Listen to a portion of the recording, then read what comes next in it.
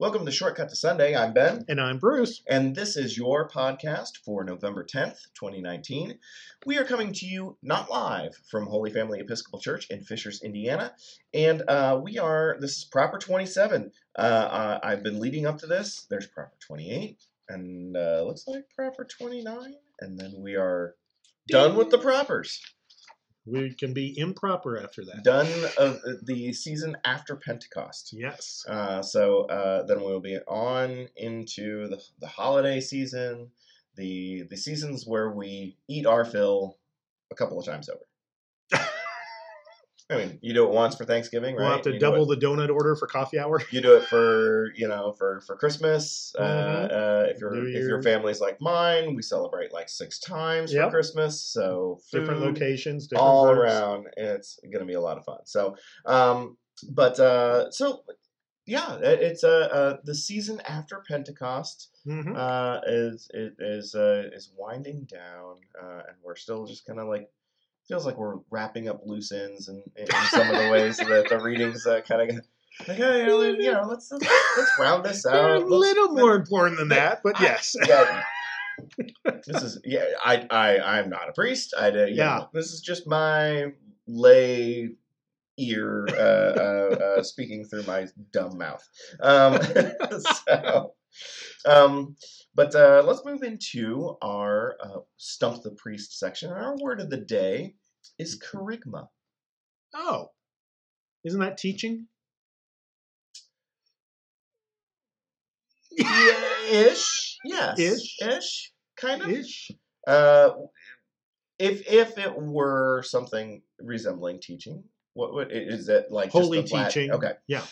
It's churchy teaching. Do you know the root Greek. language? It's Greek, yes. Yeah. It's a term that is used apparently exclusively in the New Testament. Right. Because most of the so it would not apply to but most of the Old Testament is written in Hebrew. Right. And so they would have words for teaching, but they'd be in Hebrew. Right. So kerygma is a Greek term used in the New Testament to mean either the content or act of proclamation or preaching. Mm-hmm. So the term began to be used in English and other modern Western languages early in the 20th century to signify the core of the Christian gospel. And then it gives some other examples, starting with a 1936 thing and yada yada. In this usage, kerygma was used to be distinguished from didactic. No, didache. And didache. Yeah, New Testament word for teaching that refers to the later elaboration of kerygma. That's one whole section. And then another whole section that starts to talk about predecessor to Mission and Ministry, published by the Trinity Episcopal School for Ministry since 1982. Oh, it's also a publication, right? An Episcopal publication. Yeah. So that's kerygma. Yeah, Episcopalians love to name things with Greek words, like Episcopal is a Greek word for bishop. Is there a strong correlation? Because Greek and Latin, some old languages, and I know a lot of people who are both Episcopalians and lawyers. I kind of wonder if there's a strong correlation between the love of languages past. Not that Greek is past. So right, that could be part of it. If it's a person who loves carefully constructed language, they might very well be drawn to the Episcopal Church and the traditional liturgical language we use typically on a Sunday morning for worship. Yeah, that we structure that carefully. Not like us who speak American, right? But and then to slur our words. Yep. Not this early in the morning though. No, I'm just kidding. So let's go to the readings. We had some options here. We're choosing Job, not Haggai, but Haggai one's kind of fun. Job chapter 19, verse 23 through 27a. Oh, that my words were written down. Oh, that they were inscribed in a book. Oh, that with an iron pen and with lead they were engraved on a rock forever. For I know that my Redeemer lives, and that at the last he will stand upon the earth. And after my skin has been thus destroyed, then in my flesh I shall see God, whom I shall see on my side, and my eyes shall behold, and not another. Um, Very poetic. It's a poem. Right. It's a poem. And most of us, might remember or kind of remember the story of Job being tested by the devil, really testing by both the devil and a passive test by God, I guess, as a correlation in a way. That's the common misunderstanding. Yeah, but I mean, it's not both of them. It's really Satan testing. Well, it's interesting in Job that it sets a scene of almost Mount Olympus type banquet hall, as in the Greek mythology, and Satan's chatting away with God and saying, "You think your humans are so cool? I bet I can break one." And not in a guy with horns and a pointy tail, and I get to drag him into hell sort of way, but more as a court jester. And that's an interesting way to look at it. Okay, yeah, and the language that's used in Hebrew and all, it's really towards that kind of imagery rather than the Lord of Hell or something.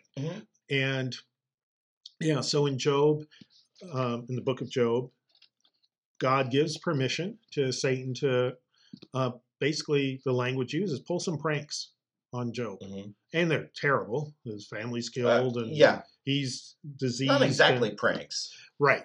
But and first of all, and it's set up as a fictional story, though a lot of people don't see it that way in modern times. So it's not that this actually happened. It's a teaching story. It's a teaching book.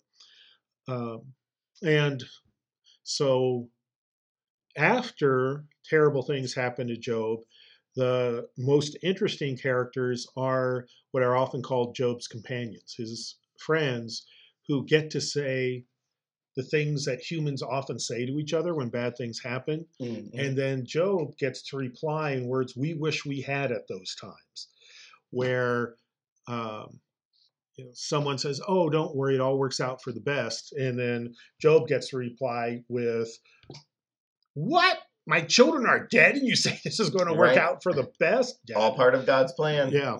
And Job gets to say, "Nuh-uh." Yeah. But in very articulate ways. And so today's brief passage is one of those replies that I wish was on the tip of my tongue any day. Yeah. So give us the context around this reading, because it's a great reply, but because of the way that it has been chosen for the lectionary reading, you kind of lose why is this being said and by whom? So this is being said by Job, yes, in reply to one of his buds, who basically the friend has said, "This is all just God's will, and you must have done something wrong to deserve it." And Job replies in the verses leading up to this piece that, "No, I haven't done anything that bad. And in fact, I have an extremely strong faith in God, so much so." And then we get these words about basically he's willing to stack his faith against anyone's, and that indeed God would redeem him. Right. That if there were a do you deserve it game show, he would definitely win the "no, he does not deserve it" prize. The other thing that's interesting about this passage is that it's a traditional poem read at funerals, particularly in the Episcopal Church. I can see that,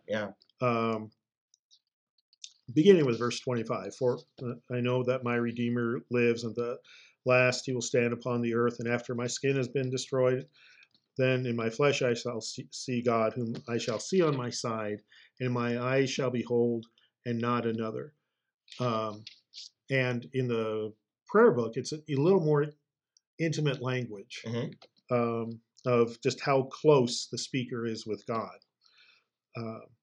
And one interesting thing in terms, we often like to, you and I like to talk about how theology shapes translation, where since Christians have started translating this passage into English, they have often translated the verse 26 along lines of, then in my flesh shall I see God, to affirm the New Testament imagery of bodily resurrection, of a physical resurrection, but it could just as easily be translated, the in can also be translated as without. So it could say then, without my flesh, I shall see God. So more spiritual resurrection of a believer, which tends to be more what mainline Christians believe in now. And so it's just kind of interesting that because of the strong influence of Puritans and the more extreme Protestants when Bibles were first translated in English, this was seen as, here's a proof text for bodily resurrection, when in fact it could have been the opposite by the translation of that one little pronoun. Isn't that funny? Or is it an adverb? Anyway. Yeah, isn't that funny though, how that, that slight change puts everything totally different on tilt. It is kind of ironic that that my words were written down. Guess what? Here they are. Here they are. They sure were. And in light of that, I kind of do then ask the question. So you kind of talked about how Job, the whole story of Job is like potentially as a fictional character, and that it's one long metaphor, right? Yeah. So if the book of Job is not about, maybe not necessarily about a physical man named Job, who wrote this book? Where did it come from? How old is it? That's one of the fun. I've had more than one friend. I'm such a nerd. I've had more than one friend write a PhD on the book of Job. So over coffee or wine, I've heard all sorts of things about the book of Job. And one of the reasons so many scholars love to talk about it is that there's so many possibilities, because authorship is not attested to within it in a way that a lot of the other prophetic books are said. Jeremiah, here's Jeremiah. Right. And so all a scholar can do, or anyone reading it, is look at the clues of what's the theology expressed and try to see how that might go with the flow of other books of the Bible in terms of when has that theology started to be really developed. So a lot of folks see it as from an era similar to Jeremiah, but we don't know for sure. Roughly 5th century before the birth of Christ. Okay. Maybe older, but probably around then, because God is definitely a single entity.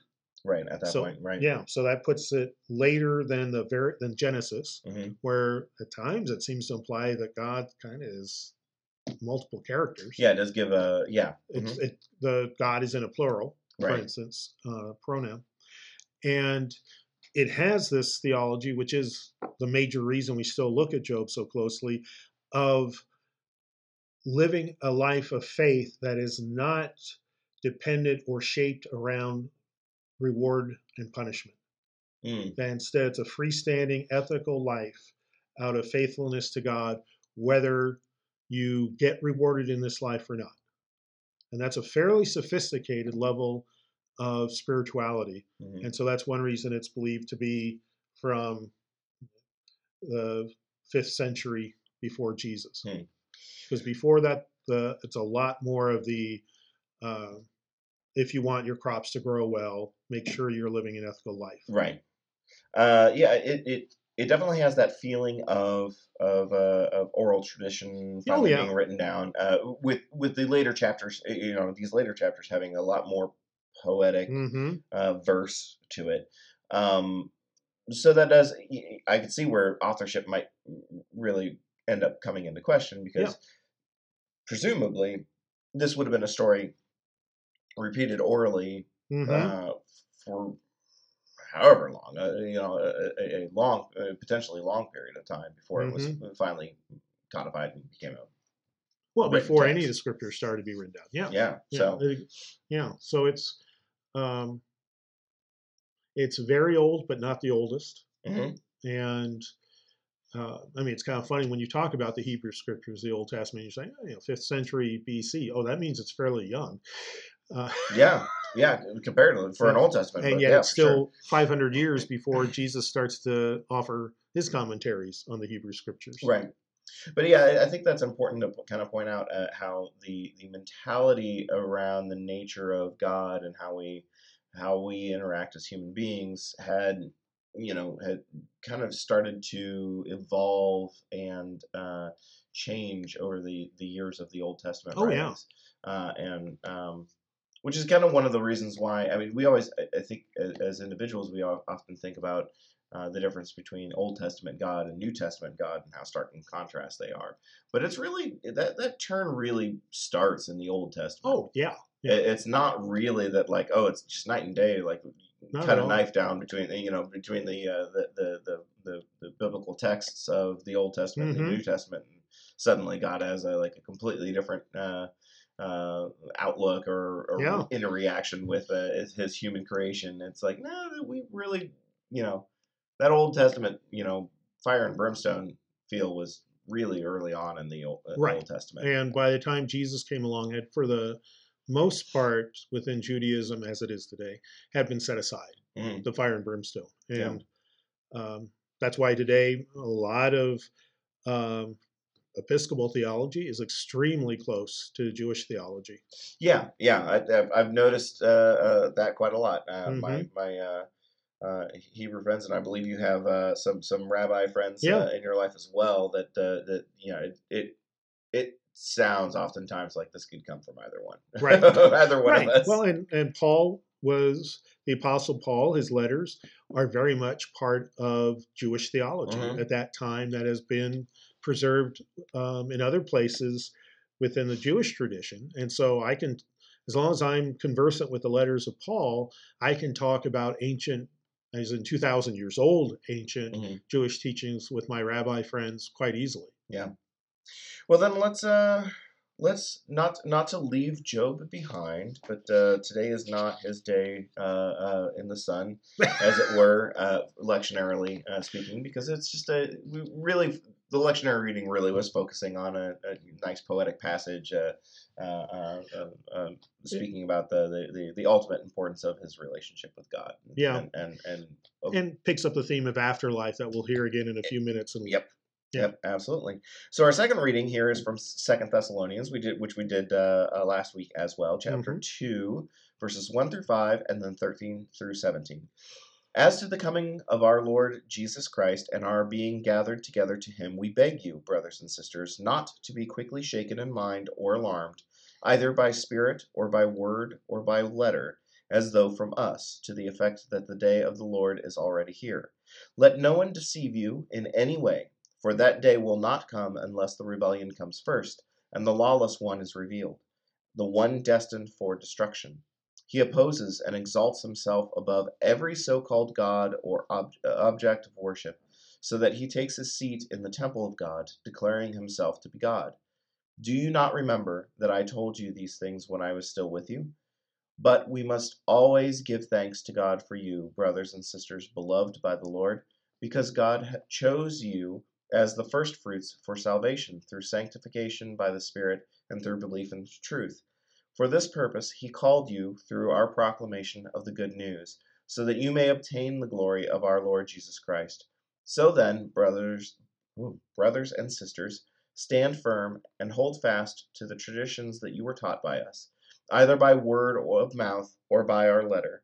Now may our Lord Jesus Christ himself and God our Father, who loved us and through grace gave us eternal comfort and good hope, comfort your hearts and strengthen them in every good work and word. Again, letter of, Paul, uplifting, encouraging Right. kind of style. Any idea? Is there any specifics that he is warning against? Because this first part is a warning. The second part, right where we make the cut and then jump back in a couple of verses later, is the back to encouraging, back to But the first part is very almost foreboding in a lot of ways. Yeah. Is there any idea? Was there anything specific that Paul was trying to warn against? Because don't be shaken. He kind of vaguely hints at like Satan trying to lead you astray kind of a deal, which kind of feels Job-like. But yeah, yeah. Basically, one of the things you got to remember about Paul's letters is that they are, regardless of which community they're written to baby Christian communities in urban areas around the Roman Empire that are crossroads of theology, thought, and philosophy. Okay. So Paul has some amount of time with a group, does Paul's best to teach them and to help them form into Christians. But once he leaves, he often is concerned in any of his letters about the influences of either non-Christians or Christians who have lousy theology, and even worse in Paul's mind, selfish ethics. Gotcha. Okay. Because one of the problems that all spiritual traditions have, including Christianity, is people saying, "Oh yeah, I believe that," and then never having that affect their behavior. So Corinthians has lots of corrections on that, for instance, about people who eat sumptuous meals at the parish potluck and don't share with the people who only brought bread and water. And there's some of that in here too.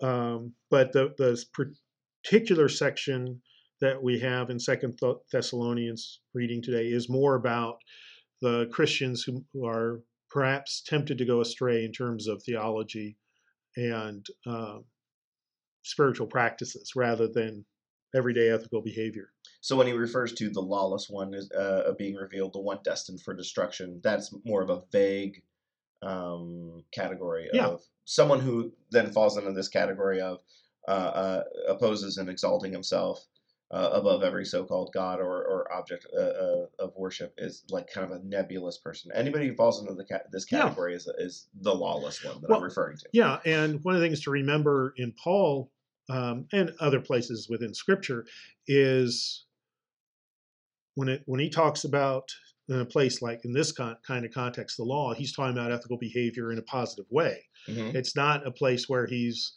trying to downplay the importance of the law, as he does occasionally. And so another way of saying this is an immoral person, particularly a selfish person, as the context then spells out a little more, that they put themselves even above God. And in a lot of ways, it is applicable today to Christians who preach the prosperity gospel of, if God loves you, you will succeed financially, you'll have good health, your physical life goals will be fulfilled. And if you don't, then send me $29.95 so your faith can be built up. And so Paul's really trying to come down, and this is a theology that's been around in the human race probably from the first times we hit two stones together and got a spark. Of I must be a great person because I got a spark, right? Rather than fire from prosperity. God. Yeah, I totally deserve this, right? So it's by the way, if it sounds like the same kind of thing as sports traditions, like your favorite jersey, They're very close. Yeah, they are. They really are. That basic human If superstitious belief. I love you all, but if you think that sitting on a specific spot on the couch causes your team to win, you have a very inflated view of yourself. Right. Or it's your couch. or yeah, that's fair to say. Maybe you're not self-centered. Maybe it's more you think you have a magical couch. Right. Either way, you are being deceived. Right. That's right. Either by you or that sham of a guy who sold you the magic couch. Right. Very good. Let me ask real quick, anything in the yada yada yada that we skipped in the lectionary reading? Because that's chapter, verse 6 through 12 that we cut out. That's a good seven verses. Anything? It's more of the same as the first half. Paul being cyclical in thought, perhaps, and giving multiple examples and exactly rewording it, and just in case that wording didn't. It might not be strong enough. One. Yeah. And then where it resumes is when he has changed his direction and goes back to, as you said, being the encourager. Mm-hmm. And that continues on for the rest of the chapter, really. Yeah. Okay. Very good. Well, I don't think I have any other questions. So without objection, I'll move on to Luke. Sure. Okay. Luke chapter 20. That's so sad. We only have really 3 more including this one. And we're going to leave behind the book of Luke for the most part. Yeah.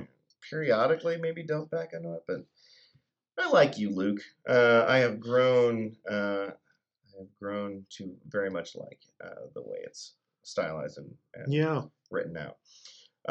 Luke chapter 20, verse 27 through 38. Some Sadducees, those who say there is no resurrection, boy, he comes around and says it, came to him and asked him a question. Teacher, Moses wrote for us that if a man's brother dies, leaving a wife but no children, the man shall marry the widow and raise up her children for his brother. Wait a minute. I'll circle back to that. Okay. Yeah, that is what it says. Okay. Now there were 7 brothers. The first married and died childless. Then the second and the third married her, and so in the same way all 7 died childless. Finally, the woman also died. In the resurrection, therefore, whose wife will the woman be? For the 7 had married her. Jesus said to them, those who belong to this age marry and are given in marriage. But those who are considered worthy of a place in that age and in the resurrection from the dead neither marry nor are given in marriage.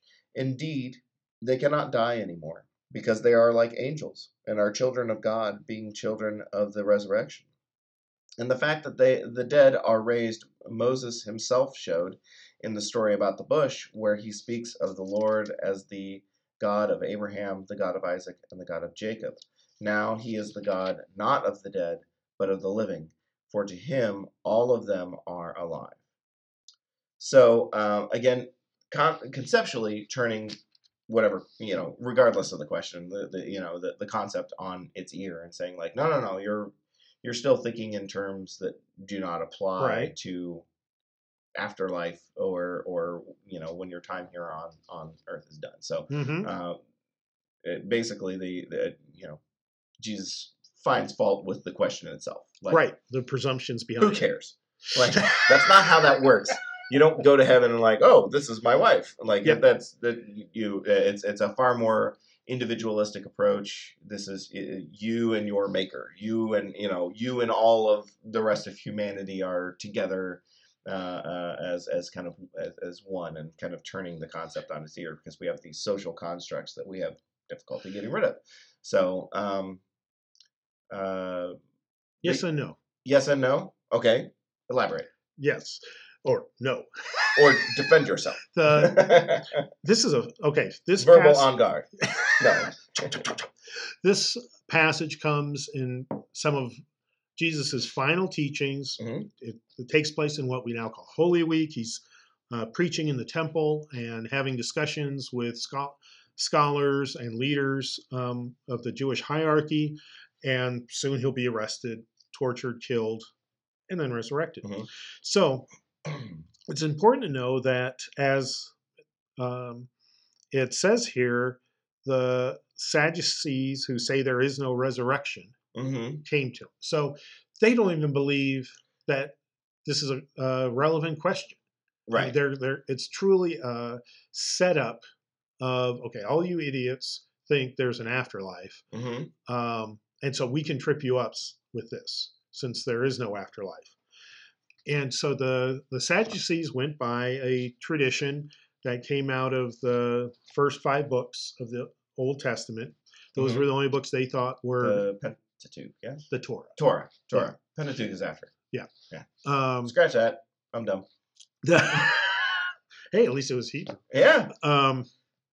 That the Sadducees believed that only the first 5 books were good for forming theology. And part of their teaching that Jesus addresses in his response is that nowhere in the first 5 books does anyone of authority mention an afterlife, and therefore it cannot exist, even though later in the Old Testament it's explicitly referred to. Right. So that's one of the things some Christians are mistaken about. By the time Jesus is born, the Jewish theology and spirituality thoroughly believed in heaven. Right. So Jesus was not the first one to say, by the way, there's heaven. Right. So So not for the Sadducees. That's not they were more Puritan in their original. They were this is the OG Bible, and that's all. That's as far as we go. Yeah, they were the conservative, almost fundamentalist subset. I don't want to use the term denomination, but it's kind of the modern term within Judaism during the Temple period. And so for them, the way that human existence continued was through one's heirs.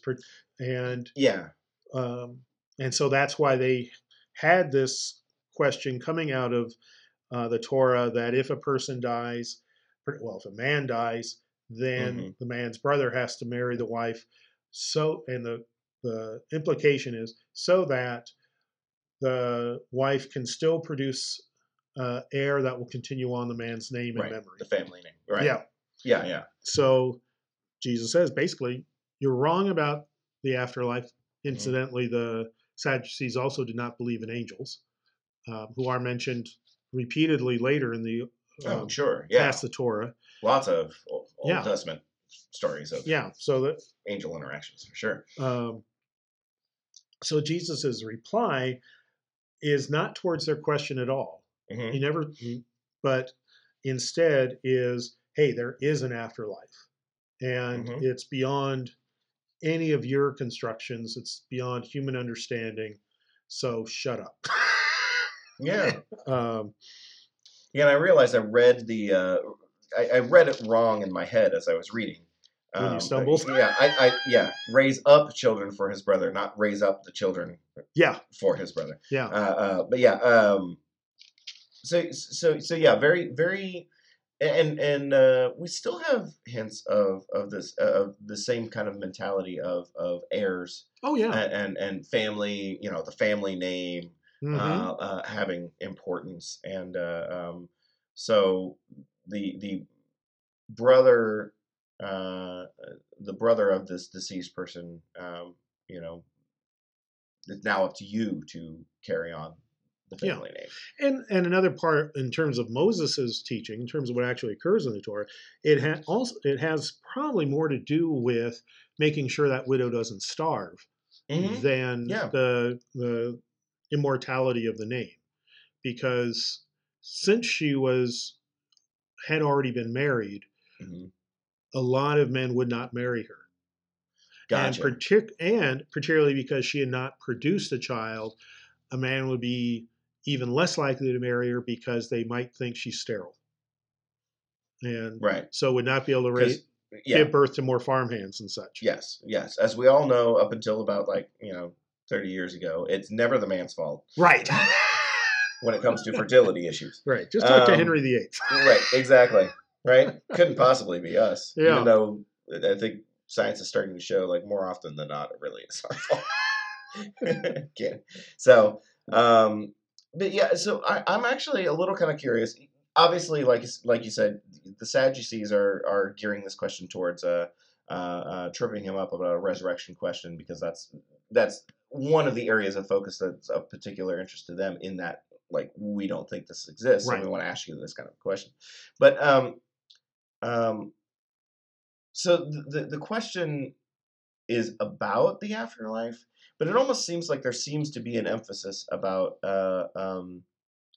who does this woman belong to, and I was wondering if there was like a um, um, is there like some sort of undertone as to why the question is phrased that way, like whose responsibility.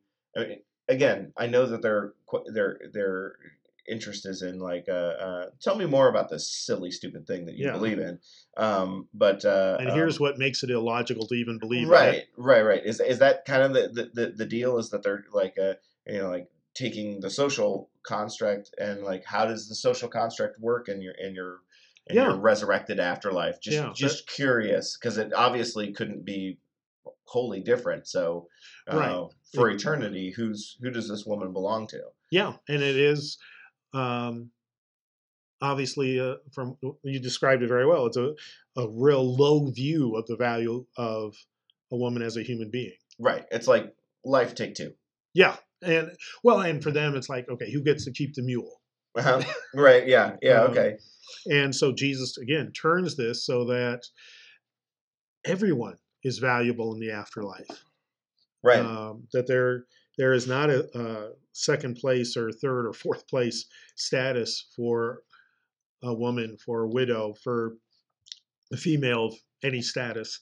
We're all equal. We're all children of God. And you might notice that he even says in verse 36, because they are like angels and are children of God. Mm-hmm. So he's also tweaking the Sadducees' noses about their not believing in angels. I was even going to ask about that, because I feel like he's tweaking them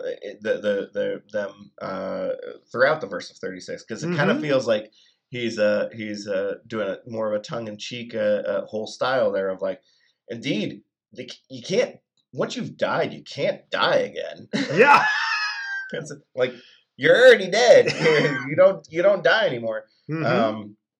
So he kind of does in a way, it's another example of where he recognizes he's being tested, mm-hmm. and plays with the person who questions him. It's not he almost never, especially through the book of Luke, at least the way it's written, he almost never invites these questions or accepts these questions as like pure question Q&As.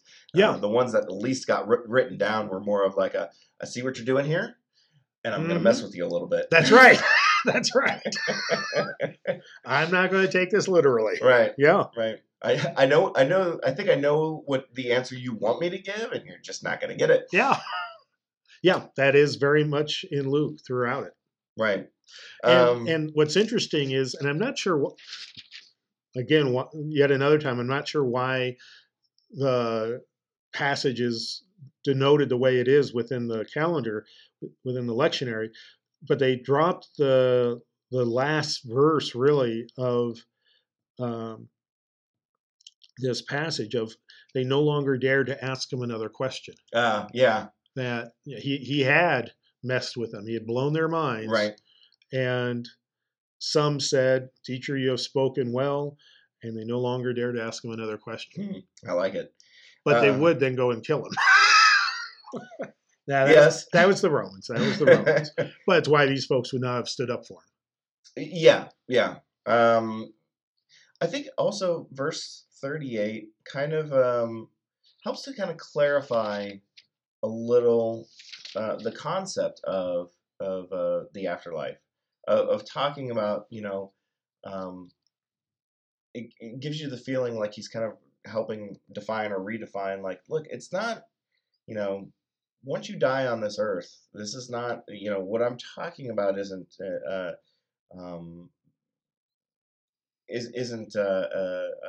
where God's focus is. Like, it's not like God's not focusing on those who have died and now you get to join him in heaven.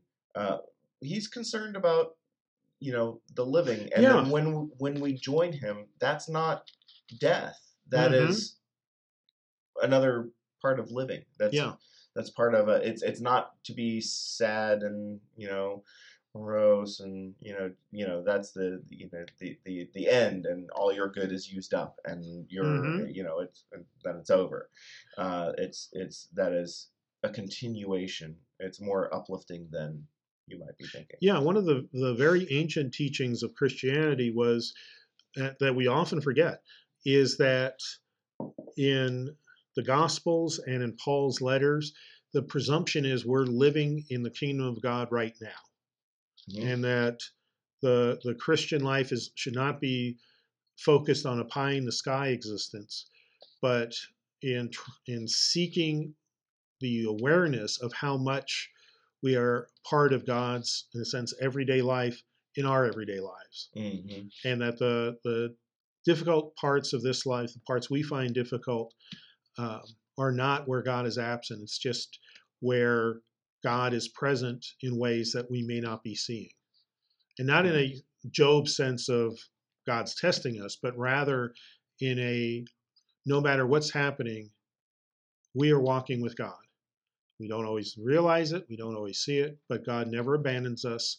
God is God of the living, and that living is eternal. And so we should be starting with that. We should be seeking that awareness of how the day is eternal each day. Yeah, I like it. Well, very good. I think we've done our job this week. I hope think so. I think we've done good work. Handshakes to you, Andrew. A very good job. Very good job. Very good job. Well, thank you so much for joining us. This your podcast for November 10th, 2019. We'll look forward to the sermon and see how we continue thought on this topic. We'll see which verse gets chosen. We'll see, or if there will be a tie-in between multiples. And if you want the advanced course, Mm-hmm. sometimes I give a different sermon at 8 and 10. Ooh! So if you sit through both, or if you want an extra jewel in your crown, yeah, come to both 8 and 10. Not that we believe in that, but yeah. Right.